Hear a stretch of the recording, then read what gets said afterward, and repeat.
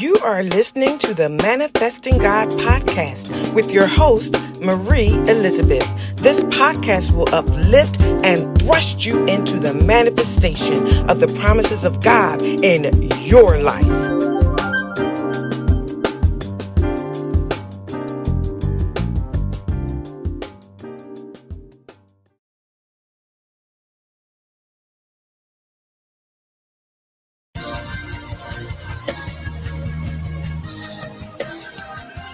Wait, let me prophesy to the person listening right now that says, Prophet Nikki, it's hard and I don't think I'm going to make it out. I will let you know that your life is a prophecy. And your life shall come to pass before you pass. Hey, pass that down the road and tell somebody, before I pass, my life will come to pass. We're going to make it out the way.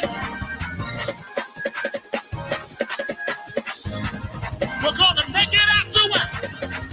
Yeah. We're going to make it out the way. If you believe it, clap your hands and leave.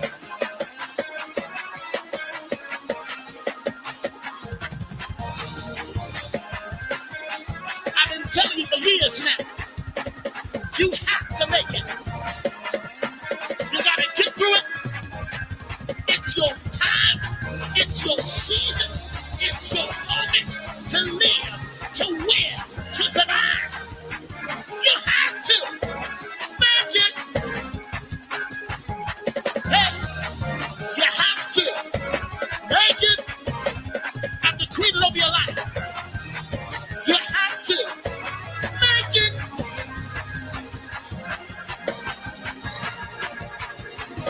Right? Because I feel a wind coming. Come on. I said I feel a wind coming. Everything is turning around for you. I said everything. Wow. Shadala Makosa. I said everything is turning around.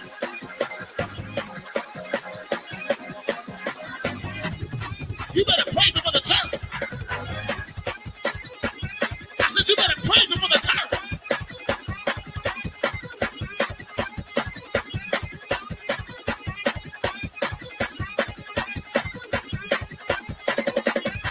I said praise him for the turn.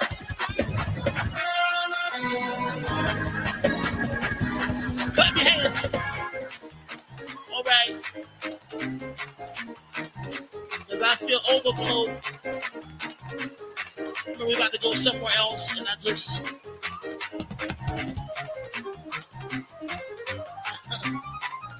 play this keyboard stuff.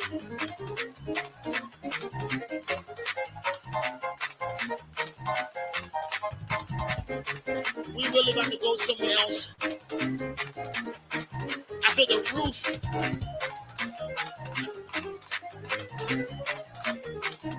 Well played. The roof got to lift off. The glass ceiling that you've been hitting, after the roof lifted off, the limitations that have been on your life,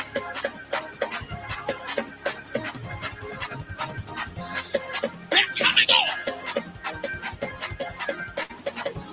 There's been a cap on your life. But I need a praiser. Find you an aisle. And I need you to go for what you know. Because can't nothing stop you now.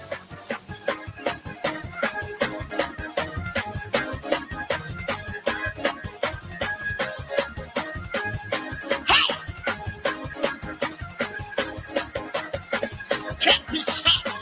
Gotta go forward. Hey, can't be stopped. Gotta go forward. Can't be stopped. Gotta go forward. Can't be stopped. Can't be blocked. Gotta keep going.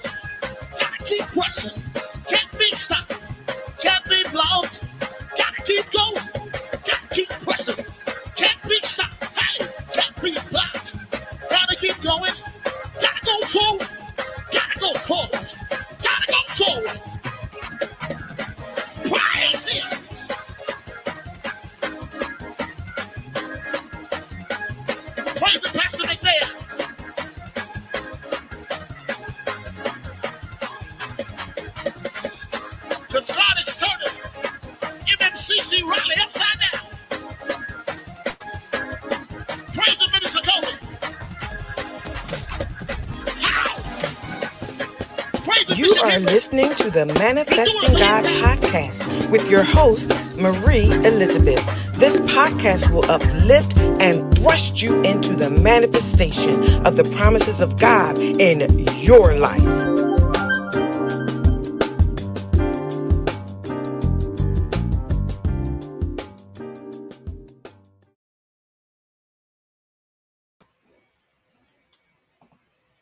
Good evening. Good evening. You are listening again to the Manifesting God podcast. I am your host, Prophetess Marie Elizabeth. It's so good to see you all again. God has kept us.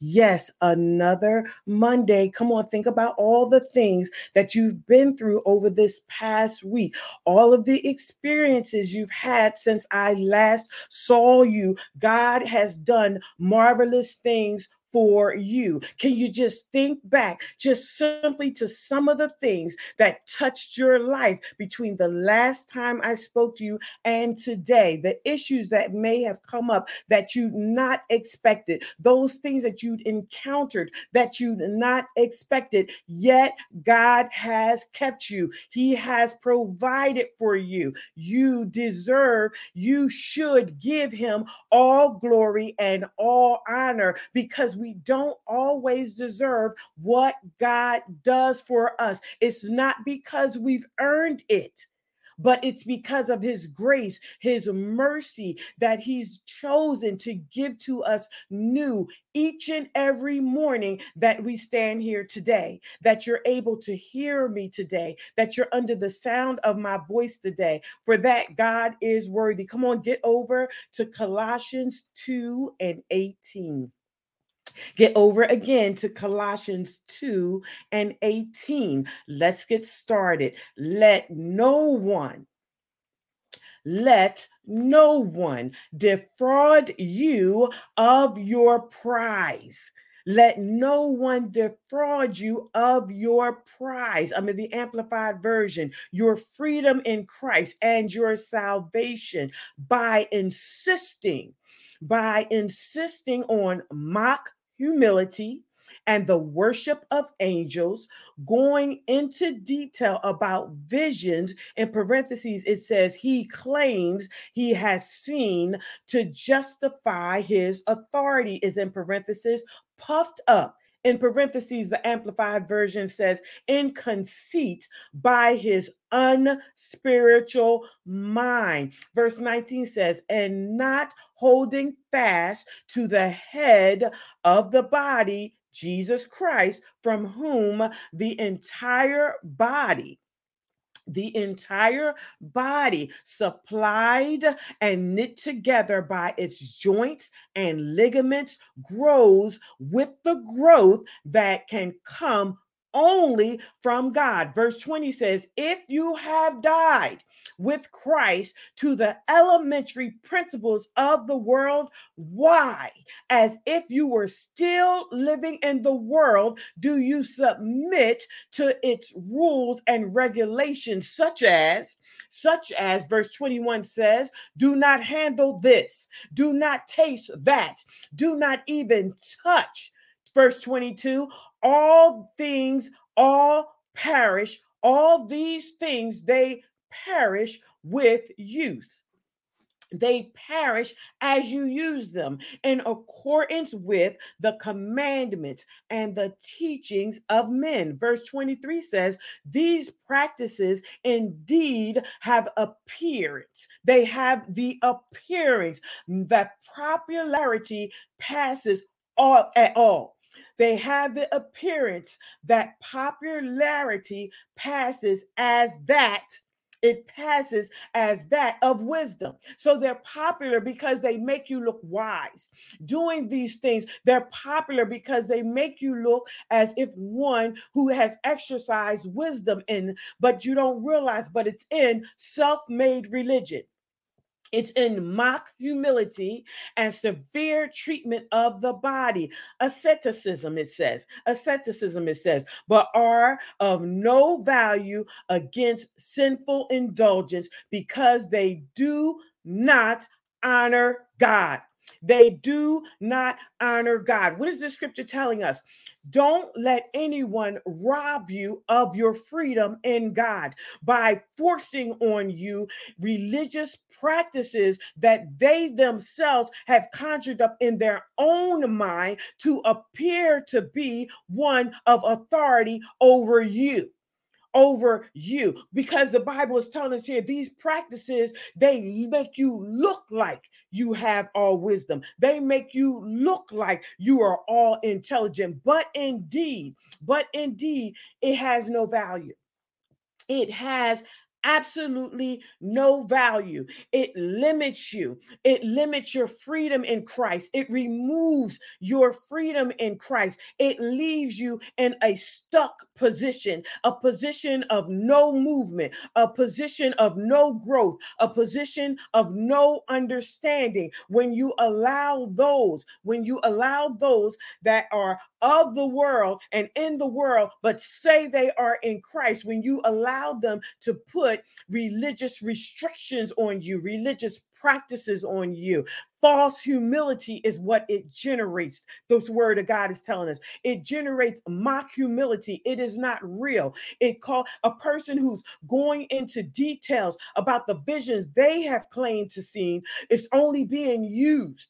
It's only being used to minimize what you understand in Christ, what you've learned in Christ, what you've experienced in Christ. It's nothing but vain, puffed up conceit coming from an unspiritual mind. It's coming from an unspiritual mind, and it is indeed keeping you in bondage by subduing you with ignorance and making you feel comfortable in ignorance. Come on, stay with me. I'm going somewhere. Go over to Ezekiel 17, and I'm in the NIV version. And I'm starting at verse 1. I'm giving you an example here. What is she talking about? Come on, stay with me. You know I'm going somewhere. Verse 1 says, "The word of the Lord came to me." This is Ezekiel talking. Verse 2, it says, "Son of man, set forth an allegory and tell it to the Israelites as a parable." Verse 3, it says, "Say to them, this is what the sovereign Lord says." A story of type. "A great eagle with powerful wings, long feathers, and full plumage of varied colors came to Lebanon, taking hold of the top cedar." Verse 4 says, "He broke off its topmost shoot and carried it away to the land of merchants, where he planted it in the city of traders." He planted it in the city of traders. He planted it in a foreign place, a place that was foreign to it. Verse 5, it says, "He took one of the seedlings of the land and put it in fertile soil. He planted it like a willow by abundant water, and it sprouted and became a low spreading vine. Its branches turned towards him, but its roots remained under it. It remained under it. So it became a vine, and it produced branches and put out leafy boughs." Verse 7 says, "But there was another great eagle with powerful wings, full of plumage. The vine now sent out its roots toward him from the plot where it was planted, and stretched forth out its branches to him for water." It reached out to what was familiar. It had been planted in good soil by abundant water, so that it would produce branches, bear fruit, and it became a splendid vine, a splendid vine. Then he says to Ezekiel, the Lord says to Ezekiel, "Say to them, this is what the sovereign Lord says. Will it thrive? Will it not be uprooted and stripped of its fruit so that it withers? All its new growth will wither." Come on, stay with me. I'm taking you somewhere. "All of its new growth will wither. It will not take a strong arm or many people to pull it up by the roots. It has been planted. It has been planted, but will it thrive? Will it not wither completely when the east wind strikes it? wither away in the plot where it grew? Now, let's go a little bit more, because the Lord begins to explain to Ezekiel what the allegory actually meant. Then the word of the Lord came to me, Ezekiel said. Say this to the rebellious people. I'm saying this to the rebellious people. Do you not know what these things mean? Say to them.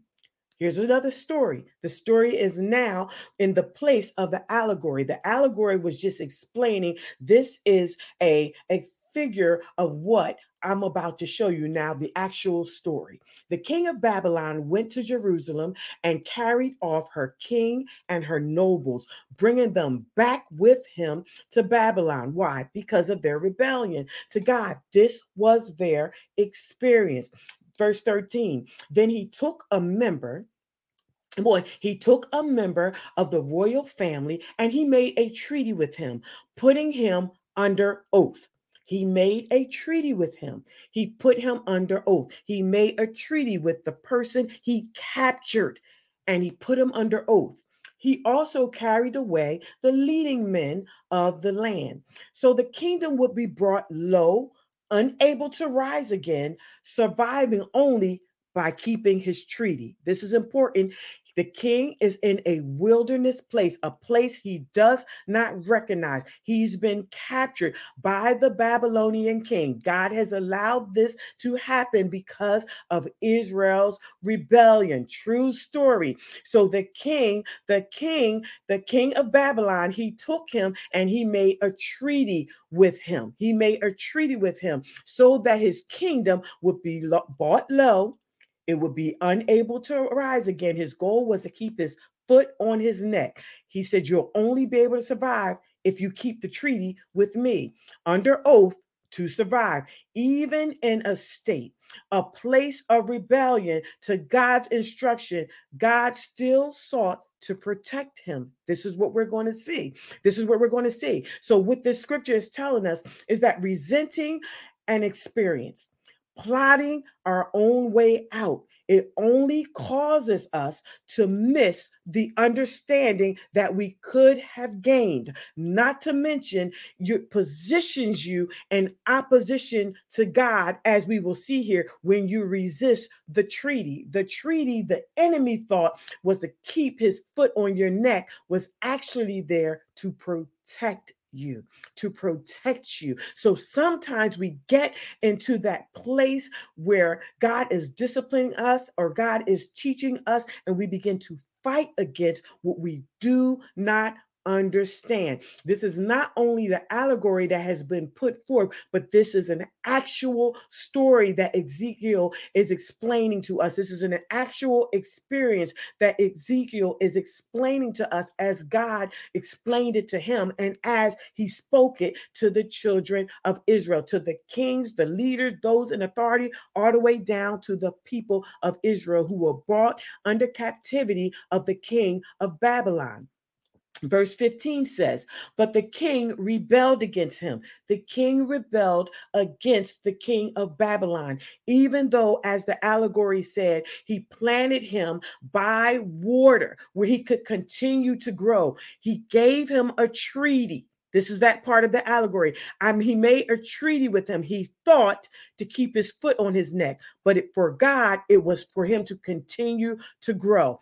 How many of you know that God will protect you even when the enemy has his foot on your neck, and he will provide a covenant with your enemy? The enemy thinks he's killing you. He's keeping his foot on your neck. He's bringing you low. He's keeping you from being able to ever rise again. But God is doing it for your safety. But the king rebelled against this safety. He rebelled against his experience. So he rebelled against his safety. He rebelled against his keeper, God. He rebelled against what was meant to bring him to a level of understanding and freedom in God, because he didn't realize that it was God who brought him to this place of captivity.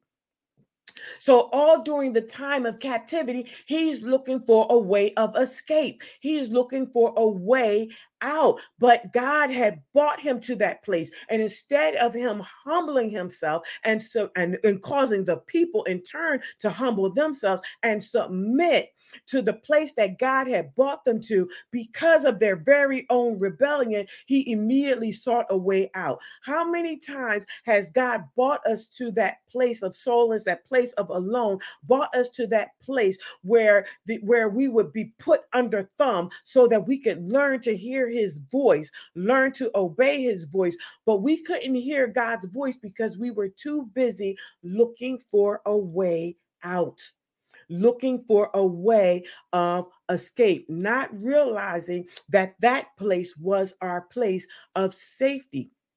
What this king did, the Bible verse goes on to tell us, verse 15, he began to send envoys to Egypt to get horses and to get a large army. And then the scripture says, will he succeed? Will he who does such things escape? Will he break the treaty? Because remember, he committed to the treaty. Will he break it and still be able to escape? Verse 16 says, as surely as I live, declares the sovereign Lord, he shall die in Babylon, in the land of the king who put him on a throne, whose oath he despised and whose treaty he's broke. How many of us in that place of captivity, that place where we knew we were there because we did not obey the voice of God? How many of us still were safe? How many of us still grew in that place? How many of us still could have blossomed in that place so that once freedom became our portion, we were able to hear God's voice, we understood God's voice, and not only that, we grew in the place of captivity. How many of us can say that today? How many of us can say that we came out better because of the place of captivity? How many of us appreciate our place of captivity, or were we too busy looking for a way out? But the word of God says here, because you broke a treaty, because you despise the oath, freedom is not your portion now. Verse 17 says, Pharaoh with his mighty army and great horde will be of no help to that king in war when ramps are built and siege works erected to destroy many lives. So even the help that you sought to get out, even the help that even came, it won't be able to rescue you. It won't be able to pull you out of that place of bondage. There's a process to being released from the prison. There's a process to being released from your imprisonment. And there's a point in time where this scripture is actually telling us, it's describing it to us, that in the trial, in the experience, there must be a death. The death is to your own will. It should not be to your freedom in God. It should not be to your understanding. But see, when you fight against the covenant, both of you die in the experience. Both of you forfeit freedom in the experience. So now what has happened is you're free, but you're bound. Now you're the constantly learning and never able to comprehend because you never got an understanding in your imprisonment. You never got an understanding in your place of a bondage. What is actually true, you can't comprehend. You are bound to the world and its principles because you have decided, you have made a decision to be void of being able to understand anything else when you weren't able to rest in your captivity so that you could hear God and he could try once again to reach you. What happened was you despised your place of suffering. You despised your oath of suffering. You despised the covenant of suffering. You didn't accept all of what God had to offer you. And sometimes that will be a covenant of suffering. But alongside that covenant of suffering is going to be a covenant of safety to keep you. To keep you. I'm talking to those who are wondering what is going on. Why do I still seem to be here? Why do I not feel the freedom of God? Why do I still feel bound? See, why you're still in that place, God is yet through this word trying to rescue you. He's still trying to speak to you. He's still trying to open those doors of freedom to you, but he can't open them to you until you learn to hear and obey his voice. This king, those people at that time had not yet learned how to hear God's voice. And what we read initially in Colossians that spoke to the rules of the world and being conformed to those rules are what is happening here when you come out of that place of when you come out of that place of suffering and you did not adhere and you did not learn. Now you come out and you're in bondage to the world and the world system. You have indeed been robbed of your freedom in God because you despised the place of suffering. Verse 18 says he despised the oath by breaking the covenant. He never submitted, the king, the people never submitted to the covenant of bondage. They never submitted to the covenant of bondage. And because they couldn't submit to the covenant of bondage, they never submitted to the covenant of not freedom, the covenant of safety, because he had given his hand in pledge, and yet he did all these things. He shall not escape. He gave his hand in pledge to the Lord Jesus Christ, to God in this particular, we're talking about the Old Testament, to God. He gave his pledge to God that he would obey, that he would submit to God's rules and regulation. And then not only did they cross God's rules and regulations in their freedom, then when God put it in bondage, they recommitted and then they still crossed it. They still did not obey it. They still did not obey it. Why? Because they didn't recognize that the covenant was of God. They didn't see. These are people that never thought that they should have even been been captive. They had been talked to several times about their rebellion against God, about their dismissive ways of God's laws. They had been talked to over and over again about it. And now they're in Babylon. Now they're in captive after they've been warned, and they're still denying the power of God. And they're still refusing to submit to the ruler that God has put over them. God gave them freedom in him, and they couldn't obey that. So he put an enemy over them to make them subject, and they still wouldn't be subject. They were still trying to look for a way out. How many times has God required subjection and submission of us and we not obey? And then when he puts someone over us, a leader over us, to listen to and to submit to, we won't obey them either. And then we're wondering now why our life is dirt, why our life is crap, and why we can't seem to get any further. Why? Because nobody can tell us what to do. We know everything. Nobody can tell us what to do. No, but the older people can't tell the younger generation. The younger generation can't share with those younger than them. So now we have everybody just doing what seems right in their own mind. We have everyone, as verse 18 says, despising the oath and breaking the covenant. Everyone now. Verse 19 says, therefore, this is what the sovereign Lord says. As surely as I live, I will repay him for despising my oath and breaking my covenant. Yes, there is a cost. There is a cost for despising God's oath and breaking his covenant. Verse 20 says, I will spread my net for him. I will spread my net for him, and he will be caught in my snare. I will bring him to Babylon, and I will execute judgment on him there because he was unfaithful. faithful to me. All of this choice troops, everyone he called in to fight for him, they're going to fall by the sword. Everything he attempted to build here, it's going to be destroyed, and all the survivors will be scattered to the winds. Then you will know that I, the Lord, have spoken. Listen, you have to pay attention to people who cannot make it through a trial. Note them, people who cannot make it through a trial, always looking for a way out, a way around it. Those are they who usually remained trapped in it. We've all seen it. We've all heard them. How do I know this? And how do you know this? Because they're still angry today.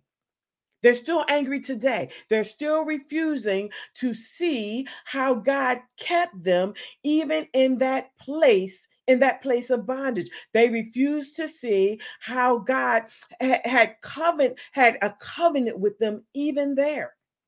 Even there, they refused to see the safety of that covenant that was for them in their experience.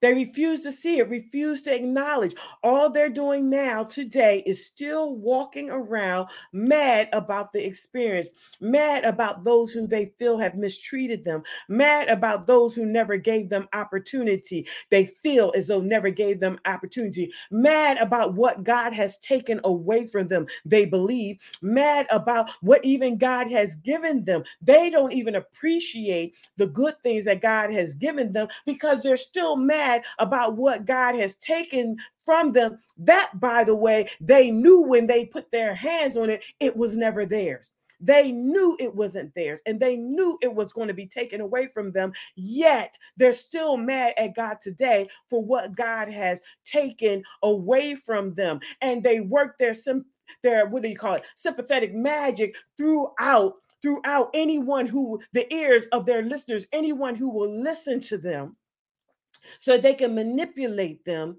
into that same frame of mind. Next thing you know, that person will have you looking at your life the same way they look at their lives. All you'll be able to see is what God has taken from you or the experience you had as bad, and you'll never be able to see how God kept you through any experience. You'll never be able to see all the good things that God has given you because you're so busy focused on what God has taken away from you. How long are you going to be mad at God for what God has taken away from you that you knew was not yours the minute you put your hand to it? How long are we going to be mad about that? How long are we? Because that's what you're doing when you walk around just angry at your experience, angry at the people who mistreated you, you believe, angry at the people who you believe, talked about you, angry about those who threw you away, you believe. As long as you're walking around holding that anger, you are stuck in the experience. You, ma'am, sir, have dismissed the covenant of safety that God has brought into your life to keep you through the trial, to the point now you've broken the oath, you've broken the covenant, and you are stuck in your experience. Listen, I've had some harsh experiences growing up in God.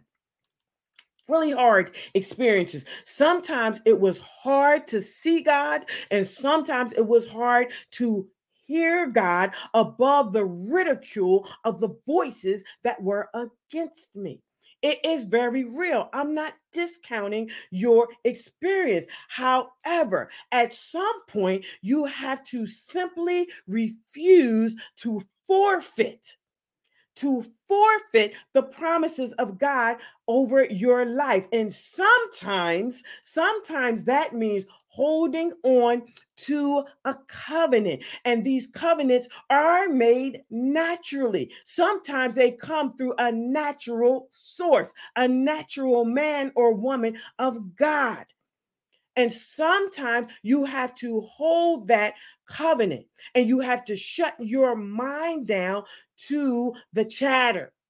You have to shut your mind down to the external chatter if you're going to make it through. I remember times where I was absent, but I was present. Come on, can you testify of that? You remember times when you were absent, but you were present? That was my survival mode, to be right there naturally, but absent. But absent. Couldn't tell you anything that happened around me. Showed up, but I was absent. I had shut down. I had shut down. How many of you remember that? You go into survival mode because you know that God is not permitting you to walk out of that experience yet. So you go into survival mode, whatever your survival mode may be. All of our survival modes are different. But here's the thing, you got to think back. That was simply your survival mode. And you need to know what that survival mode looks like. Because once you come through the trial, you have to know how to shut off your survival mode. You got to know how to shut it off. You have to have enough discernment to know when you're out of it. But see, if you broke the oath and you broke the covenant, you also broke your understanding, which means you also broke your discernment, which means you don't know you're out of it, which means you're still in survival mode. You're in survival mode. You haven't realized yet that you are out of the trial because you broke the oath, because you broke the covenant. You broke your covenant of safety. So where God could have kept you and you could have kept your mind, because you broke the covenant of safety, the enemy got your mind instead. So now you're under the world and its rules and its regulations and the enemy's bondage, his religious bondage, his religious ways. You're under that now, because you're still in survival mode, because you broke your understanding. You never got a chance to develop it. You never had a chance to develop it. And you must understand that if you have not yet realized that you are out of the trial, that means there's an understanding that you did not get. There's knowledge that you're missing. You did not learn in the trial what God wanted you to learn. And this is the thing that we must understand. God is still going to be God. He's still going to be God. Verse 22 says, this is what the sovereign Lord says. I myself will take the shoot from the very top of the cedar and I will plant it. I will break off a tender spring from its topmost shoots and plant it on a high and lofty mountain. Come on, this is after you came out of this thing and you learned and you listened and you kept the oath and you kept the covenant. On the mountain heights of Israel, I'm going to plant it. It's going to produce branches. It's going to bear fruit. It's going to become a splendid cedar. Birds of every kind will nest in it. They will find shelter in the shade of its branches. All the trees in the forest, everybody's going to know that the Lord alone, he brings down the tall tree and he makes the low tree to grow tall. I dry up the green tree and I make the dry tree flourish. I, the Lord, have spoken and I will do it. What am I saying to you? You're not always going to be low always. Some of us have been too low for too long because we've chosen to submit to it.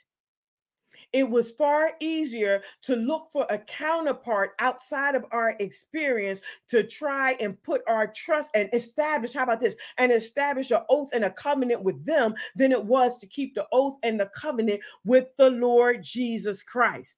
It was a lot easier to seek an outside source, external source to go to covenant with and to go into an oath with than it was to keep the covenant with God, to keep the oath with what God told you to keep the oath with. No, that's my enemy and I'm not doing it because they told me this and I didn't appreciate the way they said that, so I'm not listening to them and I'm not hearing anything they said and I don't want to hear and I don't care what they say. But that's who God established for you to be in covenant with. That's your safety. But you'd rather not have that. So instead, you make a covenant with their enemy because that seems better to you. That's more comfortable with you. How about this? You got more in common with them. You're more comfortable with them. How about that?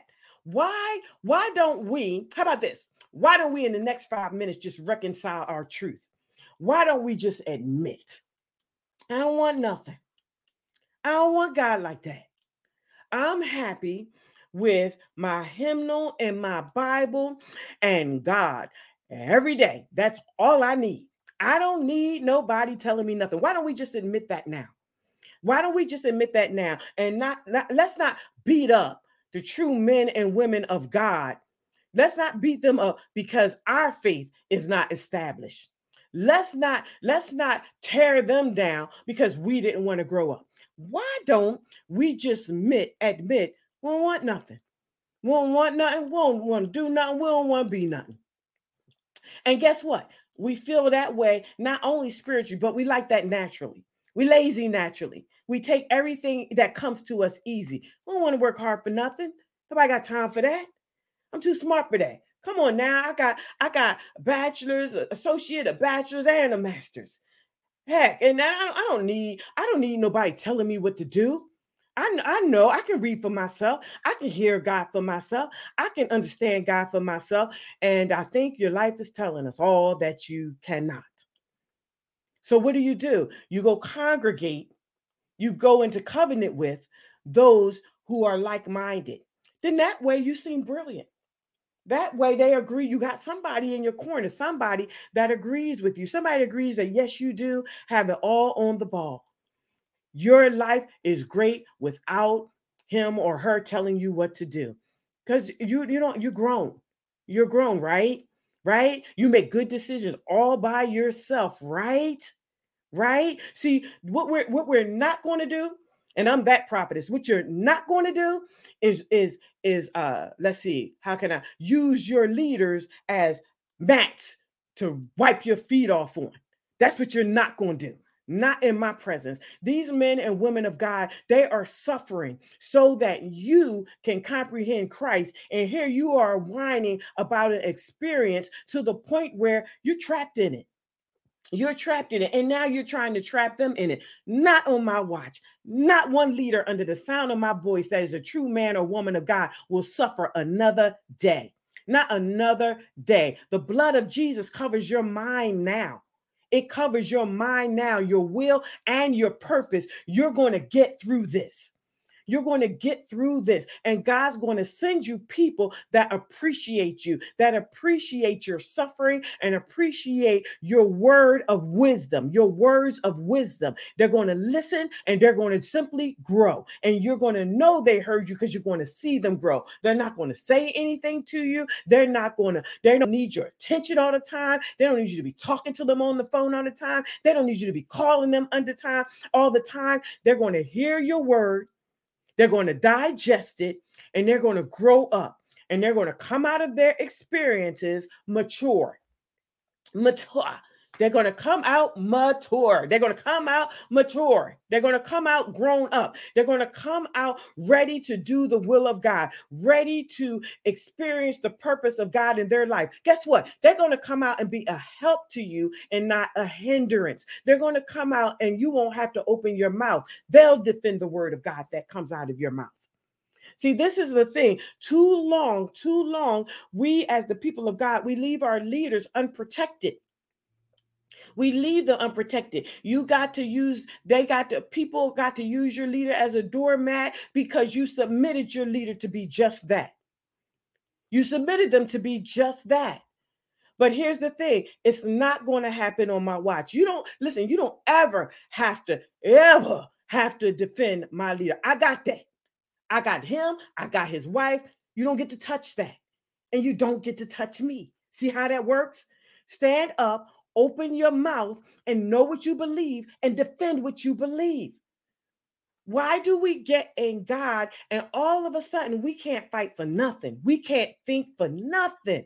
We let people just walk all over us, walk all over our families, walk all over our leadership.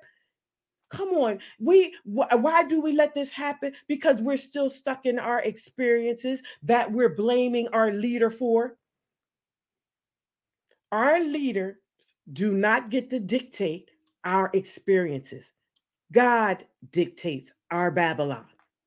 He dictates it. He's kind enough to give us a leadership that we can be in covenant with for our safety until we come out of that experience, until we mature in that experience. So why not just matriculate now? I think if you matriculate now, let's see, you might be able to get out by the new year. Because God can accelerate. He can accelerate the time, and you might get out by the new year. You might get out by the new year if you repent right now. You might get out by the new year.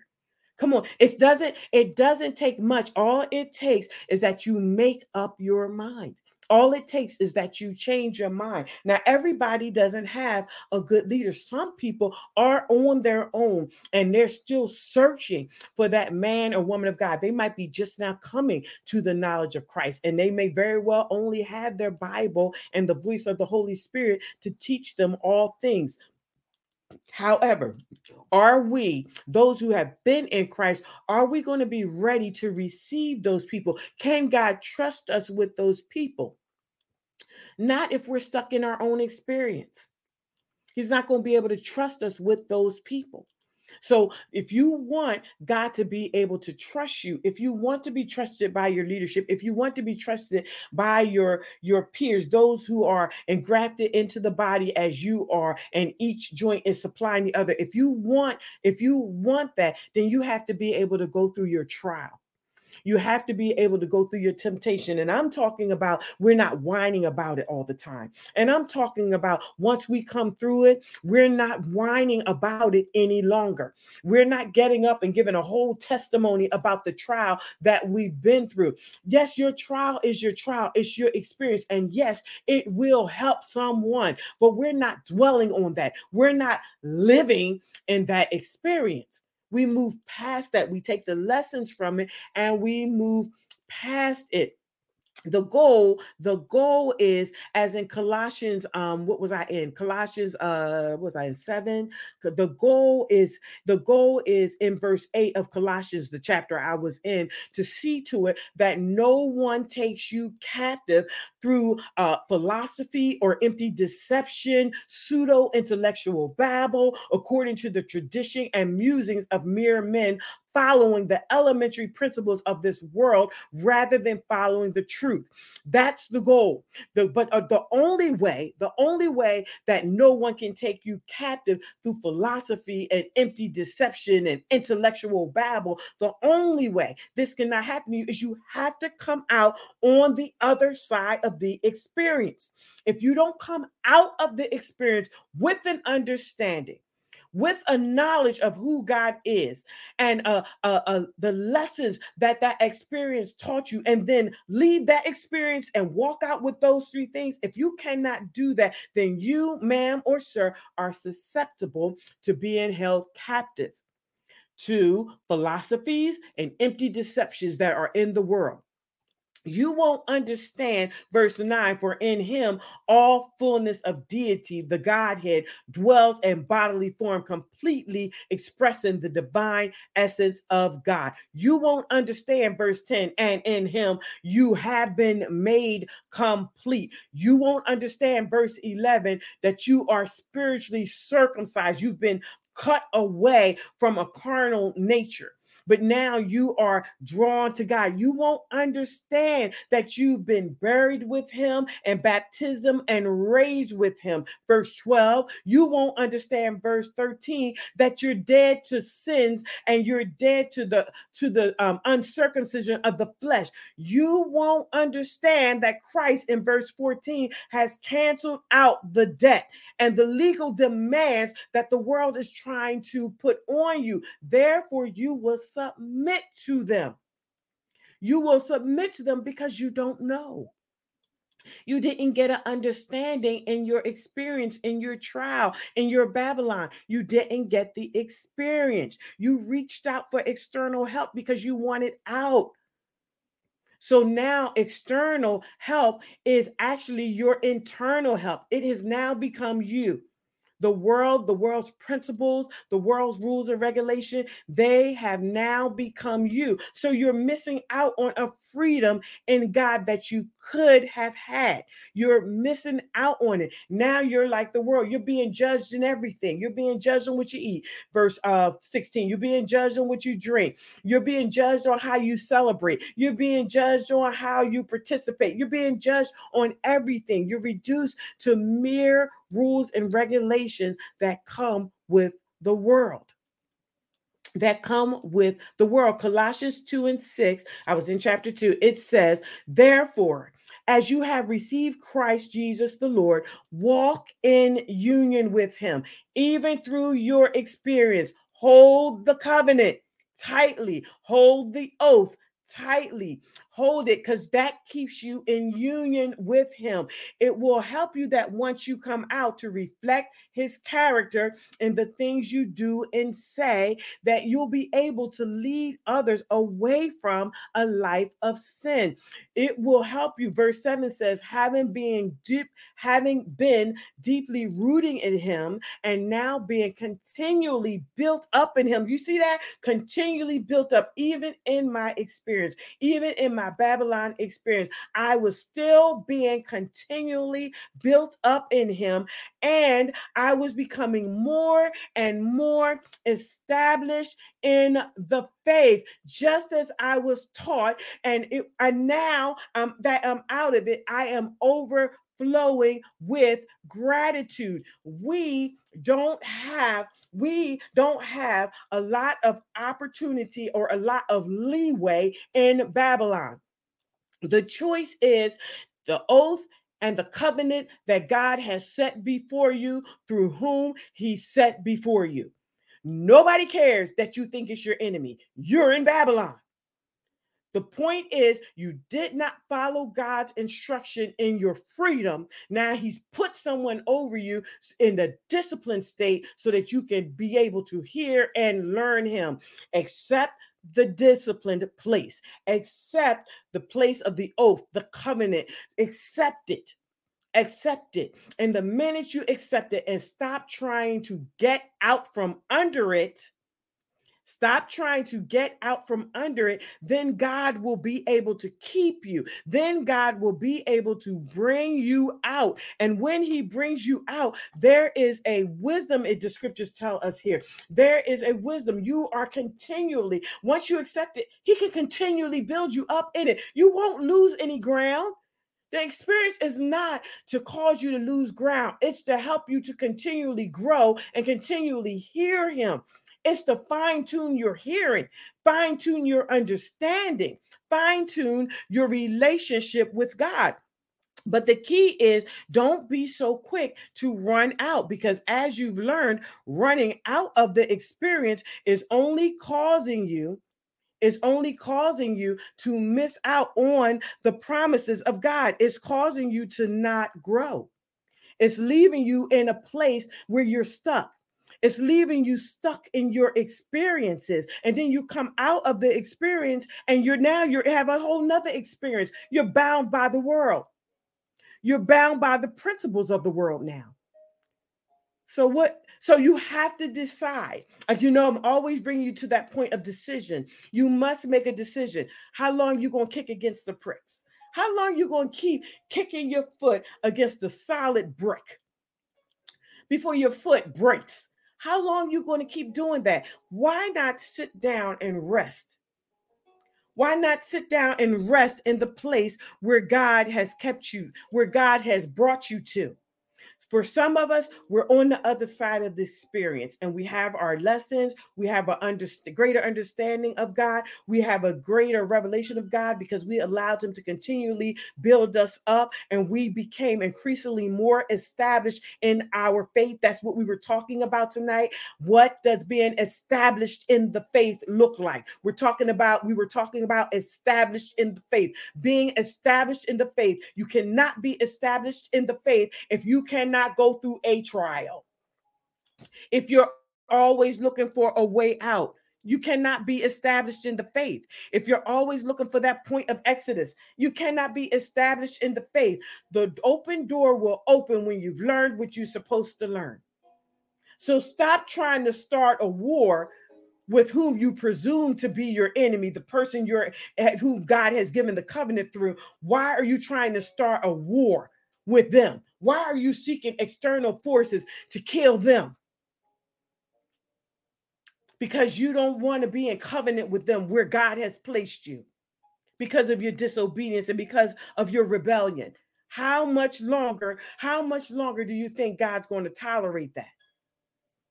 See, what's going to happen is your enemy, oh yeah, they're going to get you. They might get you out past that door, but you got to understand, you broke the oath of God. You broke the covenant of God. That person, they're still alive. That Babylonian king, he was still alive. He was still alive. But the king broke the oath. He broke the covenant. And for that, God was done with him. For that, God had no more use of him. For that, God could do no more with him. You must decide what you want. Decide what you want. If we're talking about this today, it's because, as I said, some people, they're out. They learned their lessons. They grew. They're still yet learning, and they know how to handle their experiences. But if we're having this conversation, it's because there are some of us who are under the sound of my voice that we're still looking for out. We still can't figure out why our experience seems to be going on endlessly, and we don't seem to be moving out of it, and we don't see the blessings of God on our lives, and we don't see the light at the end of the tunnel, and we are feeling hopeless and feeling like God is not with us. Well, sometimes we feel that way and it's not true, but for some of us it's true. Yup, God is not with you. For some of us it's actually true. But here's the thing: if you're under the sound of my voice, what you gonna do about it? All of that can change right now if you repent right now. If you repent right now and say, God, I'm going to sit down, I'm going to shut up, and I'm going to wait. I'm going to hold this oath, and I'm going to hold this covenant, and I'm going to wait. I'm going to wait to learn what I have to learn. I'm going to wait to get the understanding that I need to get. I'm going to wait to grow more in you. I'm going to wait to learn how to hear your voice, because clearly I didn't know how to hear your voice. So I'm going to sit right here and wait until you make it clear to me that I am out. Until you make it clear to me that I have done what you've asked, and now freedom is my portion. The choice is yours. There is a way of escape. There is a door of escape. But God will open it for you when he's ready. And for some of us, he hasn't opened that door yet. So stop trying to kick the door down. Stop sliding the messages under the door to the enemy, trying to get them to break the door down and kill the leader who's disciplining you. Kill the leader who's telling you the truth. Some of you you're still trying these little tricks of your trade. You're still trying that. You're not going to be successful. The God is telling us here, you're not going to be successful. You're going to be the one destroyed. Is that where you want to be destroyed at, in your trial? You want to be destroyed right there in your trial? That's your goal. You want to be destroyed right there in Babylon. That's what you want. That's your legacy. That's what you want your legacy to say. He died in Babylon. She died in Babylon because she couldn't submit to the authority that God put over him or her. Change your mind. It's your opportunity. See, the nice thing about me doing the podcast, or the nice thing about you watching me through one of the online venues, is that it's just you. So nobody has to know but you and God. It's just for you.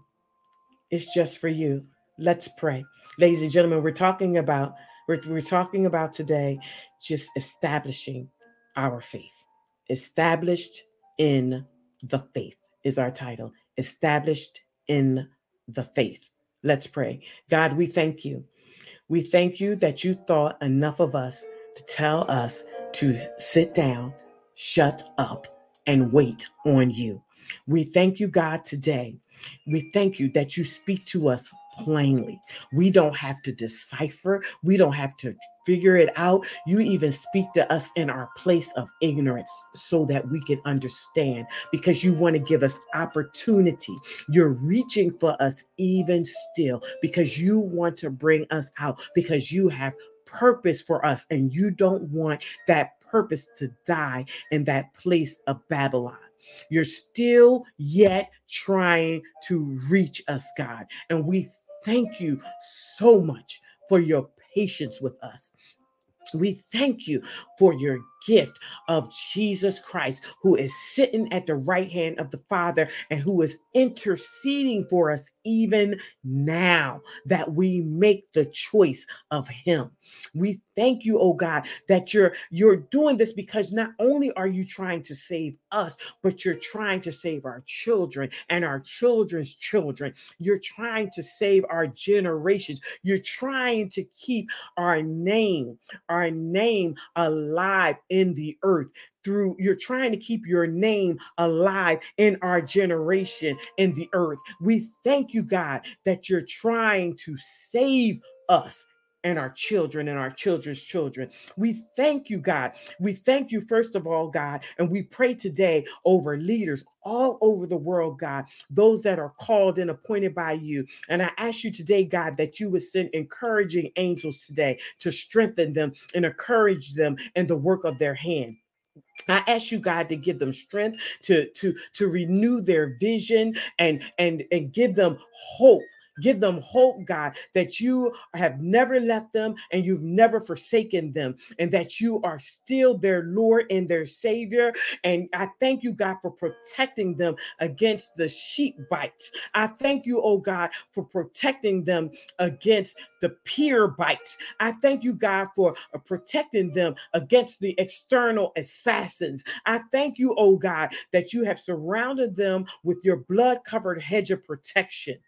Even now, God, I thank you for increasing them in wisdom and knowledge. In the name of Jesus, I pray. And I bless you in Jesus' name. For those of you who are listening to me, please know that I pray for you and I pray for yours. I pray for everything that concerns you. If you're under the sound of my voice, I pray for you daily. And I want to encourage you today. Don't give up. Don't give up on your circumstances, your situations. It's but a momentary trial. Don't give up. Hold on to your oath and your covenant with God. It will protect you and it will shield you. Don't give up. I'll see you next Monday at 7, and I'm praying for you.